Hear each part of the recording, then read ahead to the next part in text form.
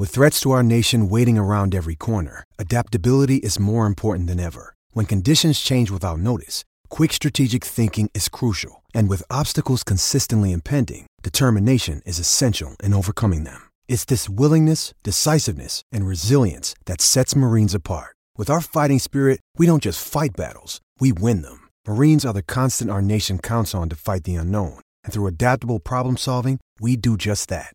Learn more at marines.com. Another day is here, and you're ready for it. What to wear? Check. Breakfast, lunch, and dinner? Check. Planning for what's next and how to save for it? That's where Bank of America can help. For your financial to-dos, Bank of America has experts ready to help get you closer to your goals. Get started at one of our local financial centers or 24/7 in our mobile banking app.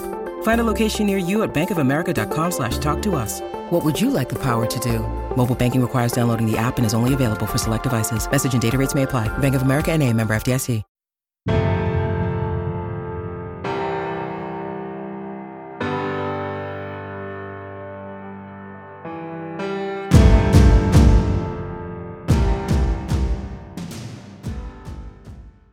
We sat down with Maurice Linguist, head coach of the University of Buffalo at the New York State High School Football Coaches Association Clinic, and talked about leadership.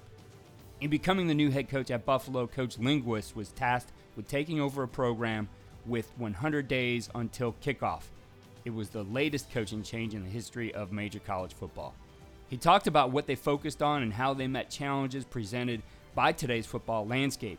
We discuss mindset, relationships, leadership, accountability, and more, and we gain insight into how to successfully lead a program.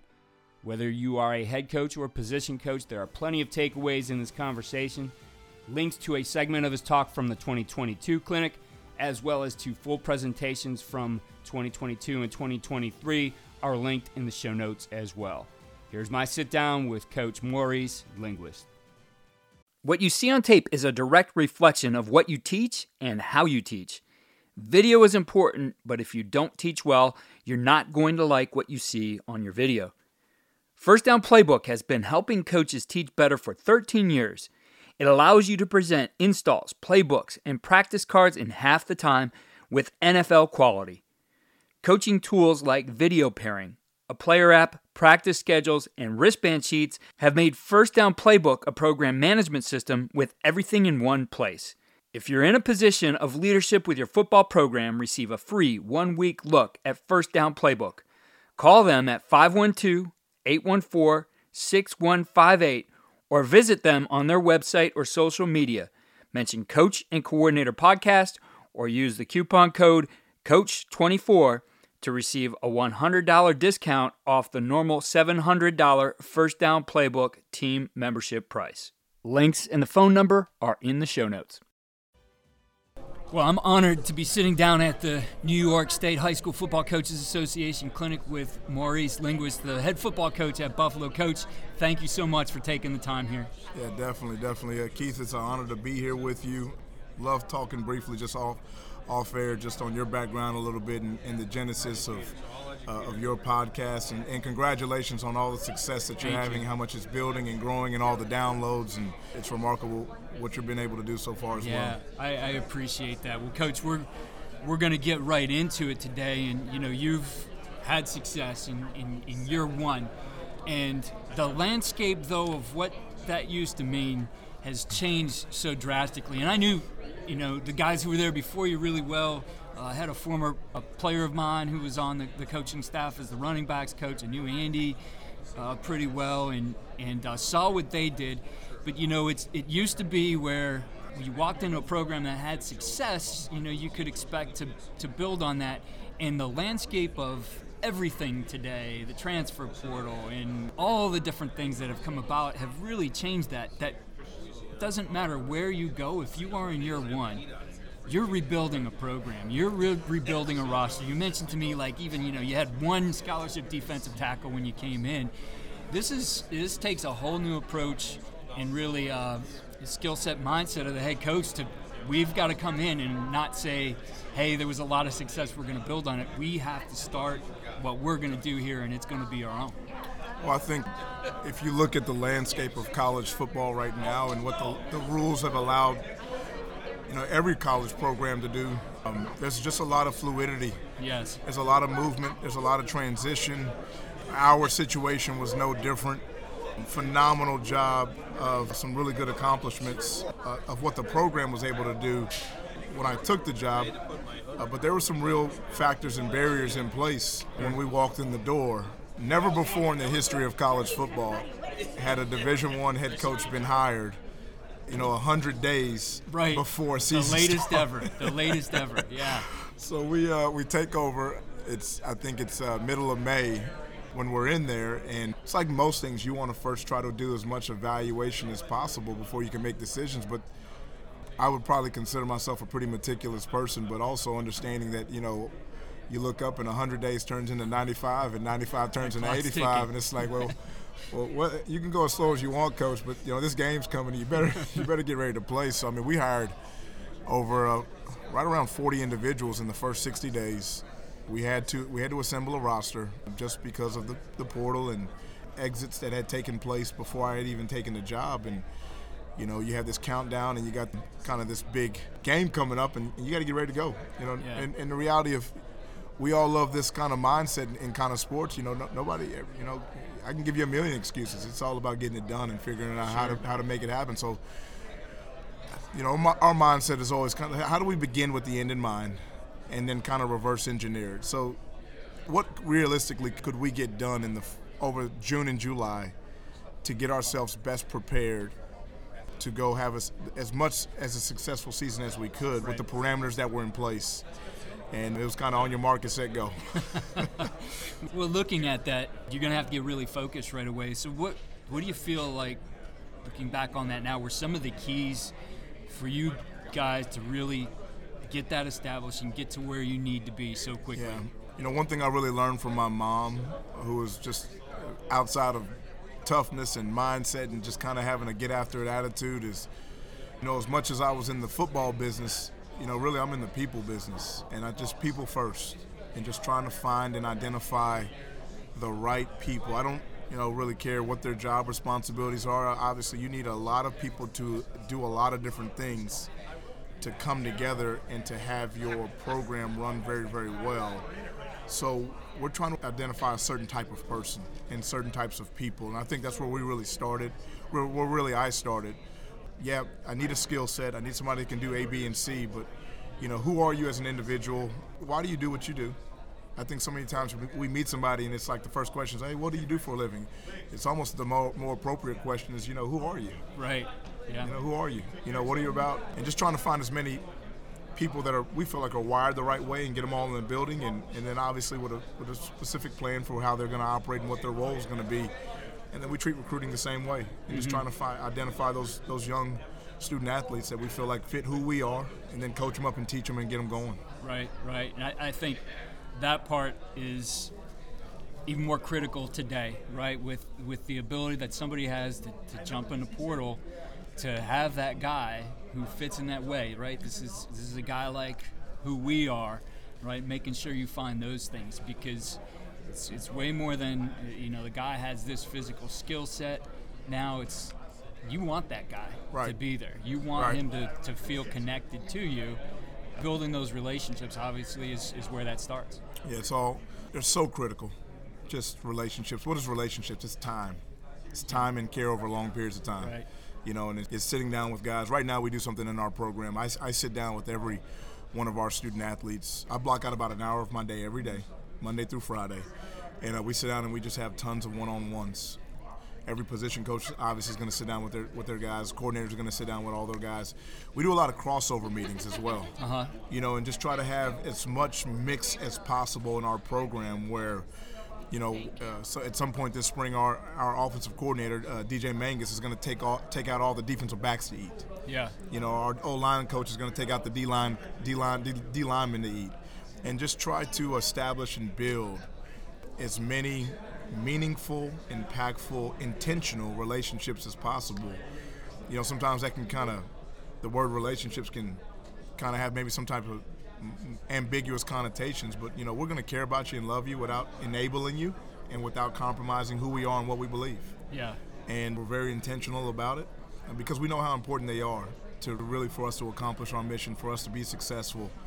And we feel like that's been a really strength for us. I think that's a really smart approach. Again, in just the landscape of today's game in college football, to make sure those connections are just beyond that position coach and coordinator, because those things change too. Guys get opportunities. It may happen in the middle of something important. 100%. You got to have those guys need to feel other parts of that connection too. Well, we told our staff, February is a dead period in recruiting for high school and junior college student athletes. So no one can be on your campus or off campus, but it's a contact period for our roster. Right. February is a contact period for us in our locker room. We're recruiting our players. We're recruiting the most important guys on our campus. For me, are the guys in that locker room. And we're going to carve out time. We're going to spend the time. We're going to do neat and cool things together, and then we're going to lay out our vision and our expectations, our standards, and help everybody understand why we do what we do and set the discipline and the accountability that we need. But ultimately, who cares how much football I know? Who cares how smart you think you may be? But if you can't communicate and connect right now, you'll fail as a leader. You'll fail. And I think that's why it's so critical that, everybody communicates. How do we connect? How do we really connect? And then if we are able to do those things over long periods of time, that's going to allow us to have sustainable success. Yeah. In the leadership in your program, you look at, again, how things have changed. Growing up in my era, it was definitely command and control, right? It was like, you and I, do it because I said it. Don't ask why. Like, that was different. Today, there's very few guys who can succeed at command and control. That it is still a collaboration, and that you need that player-driven culture. You need that player-driven leadership. At some point, you got to turn it over to them anyway, because they step out on the field, not you. Well, and I think that's something that Coach Fleck taught me over at Minnesota when we were together. And it's something I really believe is really true. He would say it all the time. Bad teams, no one leads. On average teams, the coaches do all the leading. And really on championship teams, it's player-driven, it's player-led. I think you have to, right now, we spend a lot of time in leadership development and leadership training with our guys. A lot of guys have the ability to do it, but how are we going to bring those guys along and foster that environment that allows them to lead? So we do a lot of small group meetings in our program right now. Throughout the week, we schedule out small group meetings, seniors or a small group of just freshmen only, to just talk about where they are in their journey, how we can develop those guys from a leadership standpoint. If I believe that championship teams are really led by, ultimately, they're player-driven and player-led, well, then the question I have to ask is, how am I going to foster that environment to teach them that? Right. So we feel like that 365 days a year, we have a leadership training course in our program. That some way, somehow, we're going to show examples, give demonstrations, have meetings, have conversations, and they're really centered around leadership. Yeah. And I think it's really probably I feel like it's been one of the main factors of really moving the needle when you start having people in your program speak a certain way, talk about things in a very common language, start to really understand why it's important to do things in a certain manner, and then have that accountability in that locker room. Yeah, so in looking at that aspect of it, it is a process. What things do you feel are key to nudging those guys along to start to feel more comfortable to be able to step up, to have that vocal leadership? To me, I heard someone say it, I think it was on my podcast, and maybe it was something I was leading to, that leadership by example just means that you're doing your job that you were asked to do. You need more than that. You need guys to be able to not just say, oh, well, I do my thing, to be able to see what someone else is doing, help lift them up, correct them, whatever it might be. So what things do you guys do in that process to move them along? Yeah, I think the first question we ask is, why do we lead? Why is it important? What's the purpose of it? Mm-hmm. If it's not important, why are we doing it? And then we start with that kind of discussion. And then we talk about what is leadership, all right? And then the first thing I think you have to decide is, what type of leader do you want to be? All right? What type of leader do you want to be? And guess what? It's an option. You don't have to lead, but then also understand, when you make that decision not to lead, what does that mean? And what does it look like? Because you can't have one without the other. You can't say you want to win at an extremely high level, but I do not feel that leadership is important. because I think those two things go hand in hand. So we talk about it in that manner. We show examples, and we talk about, leadership we feel like has two parts to it, a leader and the receiver. And what does that look like? The leader, I think, ultimately caring enough and really being mentally tough enough to do or say what needs to be done or said in the moment. Not being passive, not doing it after the fact, or not getting in a small group and saying what we could have done better. I mean, in the moment, can you address things in the moment? And that can come out and look a number of different ways. That gets into a little bit of the trust and the relationships aspect of things. But ultimately, there's a hard line stance of action or behavior or something that was done that we feel like it's going to take us further away from our goals. Right. And then ultimately, what are we going to do in that moment about that action? And I think the other piece of it is the receiver. Do you care enough? Are you really humble enough? Can you really receive the information in the way it needs to be received to immediately do the next right thing in the moment? Yeah. And I think ultimately that's the objective, and that's really what we're looking for. We're people. People are not robots. We're going to make mistakes. So then when those mistakes are made, what kind of accountability is there? Is there ownership in the mistake? And then ultimately, do we care enough about what we're doing to address what needs to be addressed in the moment? Yeah, the accountability part is an interesting piece, and when you talk to anybody about accountability, whether that's in a classroom, in a business, whatever, it kind of people get a little bit anxious about accountability and what does that mean. So, and it's taken on a negative connotation, I think, in a lot of ways. So, for you, how do you do accountability right? How do you make it meaningful and not punishment? Yeah, my hope is that I can stand in front of the team and take 100% ownership when things go in a direction I don't want them to go, or if I say or do something that I shouldn't have said or done, or if a mistake was made. The goal is not perfection, right? The objective is that we have the right intent to work towards the same goals together. And then when we get off track or when a mistake is made, am I humble enough to take ownership in what just happened? I think the big barrier from accountability is that you kind of have to put your ego to the side. It's hard to can't get the big head. Right. It's kind of, how do I take accountability and ownership? And I think that's what the essence of what it looks like. I think when you can stand in front of your team and say, hey guys, I was off here, I messed this up. I think that builds trust. Mm-hmm. Man, it's something cool can be created when that is allowed to happen. Because the opposite of it is kind of pointing the fingers. I think when I was in the NFL with the Cowboys, we would be at the combine, and you have these formal interviews, and you would have guys come in, and these are big time players. They're all accomplished. They're all successful. If you're at the combine, you're extremely successful. Yeah. Everybody's in the room now. Everybody who you think is everybody is in that room from an administration, executive standpoint, coaches, scouts. Everyone's in the room, and we would get these guys, potential first rounder, second rounder, third rounder, maybe fifth rounder, whatever they may be in the room, and we'd watch their film. We'd start watching film with them. Let's start talking some ball.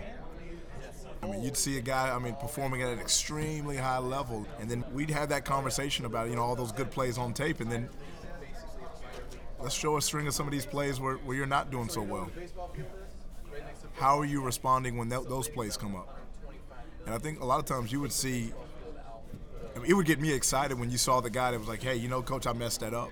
Mm-hmm. Coach, you know what? I was off on that. I messed the check up, but I quickly corrected it and I got it right next time. That gave me so much confidence in the guy. I just felt so great about, I guess, the substance and at the core of who I thought he was, because you got to have some confidence in yourself to be able to talk about things that are maybe viewed as negative in a very neutral way. Right. In a very non-confrontational way. And I think that's something that I realized that was like, yeah, that's the guy.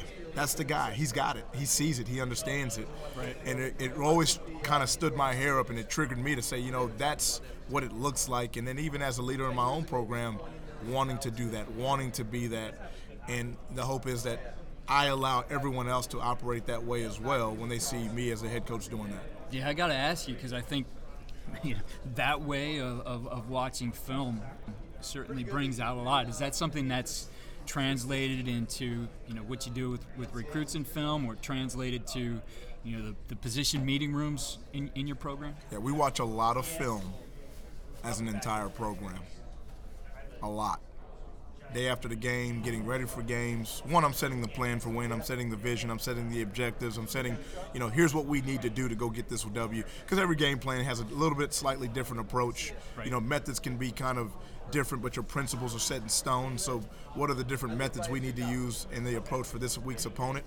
But we are going to watch, the highlights and maybe, so to speak, some of the not so good stuff together as a team, because I want to publicly praise the guys that are doing it the right way, and I also want to give guys the opportunity to take ownership for things on film in the moment when they don't occur the way that we would have wanted them to occur. And then it also gives our coaching staff an opportunity to coach in a very public manner. It gives me a chance to communicate a vision and a message to the entire team. Now, obviously, we get into our small groups. We go outside of the ball. We'll go offense, defense, special teams. We'll get into our position meetings, obviously, but we'll spend time together as an entire unit watching things and talking through things and just kind of having that out in the open, everybody's in one room kind of conversations. And we feel like it's been a benefit for us. I could definitely see how it would be. I mean, a big buzzword I talk with coaches all the time about complementary football, right? Now you have all three phases sitting in that room together, owning it, good and the bad. I think it's huge. You hit it right on the head to me. I mean, Keith, it's complementary football. And so if everyone can hear that same plan and that vision to win, and we can see how the defense affects the offense affects the defense, how special teams affects all the units, from the field position battle to the sequencing of plays to, hey, are we going to be an aggressive fourth down team this week, or are we going to be, it sets a vision. It sets a mindset and a tone for those 100 guys or whatever you may have in the locker room of, okay, guys, this is what us as a team, what we have to do to go win, and then we get that, and then we'll scale it back into everybody's specific job responsibilities in terms of what they have to do. But if you're in that room or if you're on the sideline, you have a job to do. Yeah. You got a job to do for us to be successful. Nobody's a spectator. From the guy that's maybe the 100th guy on the roster, what's your job on game day? What are you going to do to bring to the table to help support this team to win? And we talk about all those things in those meetings. Yeah. Now, in those meetings, just procedurally, is that the whole game? Are you guys picking certain points of it? What is, I guess, time frame of that meeting and so how you fit it in? We have a systematic approach in terms of how we get from a new opponent all the way up until the foot hits the ball into kickoff, in terms of how we prepare all the way through. And then we just we kind of reverse engineer it. We talk through, just from a schematic aspect, first and second down, normal sequence of the game, and we start laying out that vision for what that first and second down needs to look like for us. We talk through personnel together as an entire group. We talk through offense, defense, and ST. Then we'll get into specifics of situational football. We'll talk about play style. We'll talk about identity. We'll talk about all these number of things that we feel like are important to us to go be successful and win games. And then we get into, the ball. We spend a lot of time with the ball, and, the turnover factor is a big factor into who ultimately wins football games. So we lay it out in a number of different ways. We use examples of other teams all over the place, all around the nation, and take different neat situations that maybe occurred from different conferences and just kind of talk about them in our group meetings. But we're just kind of laying out that vision. What's the vision and then how are we going to get there? Yeah. No, I think that's a tremendous approach, especially looking, like you said, those other situations you can learn from. Oh, yeah. I mean, you just think of some of the games you've watched in the last few weeks, like, never thought to teach that, but I'm going to teach it now. You better be keeping a checklist with you, man. I got all my notes on my phone, man. I'm just like, the information's all over the place. Yeah. I mean, it's really, man, it's just, you look up and, heck, 9 seconds, first and 10 on the 9-yard line. First and goal on the 9-yard line. Okay, what are you doing? What are you going to? Offensively, what are you going to? Defensively, what are you going to? 13 seconds left, ball on the 50, second down, you need a field goal. What are you going to? The game is a sequence of plays, but the game really comes down to a sequence of situations. Absolutely. Right, situation after situation after situation. And then you have to have a specific call to go to for a specific situation that your players have to be prepared to go to and immediately execute. This is 2 + 2 is 4. This is no hesitation. I know that I know that I know, and I can execute it in the moment. And if you don't train and talk through them in a certain manner and way, you want to just be as prepared as humanly possible. Yeah. Well, Coach, you've shared just a tremendous amount of information and insight into what you do and how you're running your program. And when you look at all the things you do, and say, this is me as a coach, but here's this one thing. Really, if I was to say I'm going to pin it on this is the one thing I do that really gives my guys the winning edge. What is that? What comes to mind for you? I just try to love them. I think the purpose of me being a coach and why I'm here and what I do, God has me in this position, and I want to be a great steward for where God has me and what I'm doing and my overall vision and purpose. And I think God has called me to do this and given me a passion for it. And if I do anything, I want to love them. I want to teach them, coach them, educate them, care for them, build them up, lead them in the right direction, and see if we can do that on a consistent basis and challenge them. Yeah, challenge them. And for me, from a personal journey, it all stems from my mom, how my mom raised me, and knowing what football did for me in my own life. And I'm standing in front. We're talking right now because of football. Right. How powerful and how impactful that little ball is. Yeah. And how it can bring people together and how it can change lives. And I think it's just a neat and cool thing that we're able to do. Yeah. Well, again, I really appreciate you taking the time. It was great to meet you here, sit down with you here. Thank you for all you shared, and I'm sure it's going to help our listeners out there. Yeah, Keith, much continued success. Love this platform that you have. Hopefully somebody benefited from something through our conversation, and wish you nothing but the absolute best moving forward. Thank you. Thank you again for listening to the Coach and Coordinator podcast. Remember to check the show notes for links to other presentations with Coach Linguist from the New York State High School Football Coaches Association Clinic. Follow all we're doing at coachandcoordinator.com and follow me on Twitter at Coach K. Grabowski.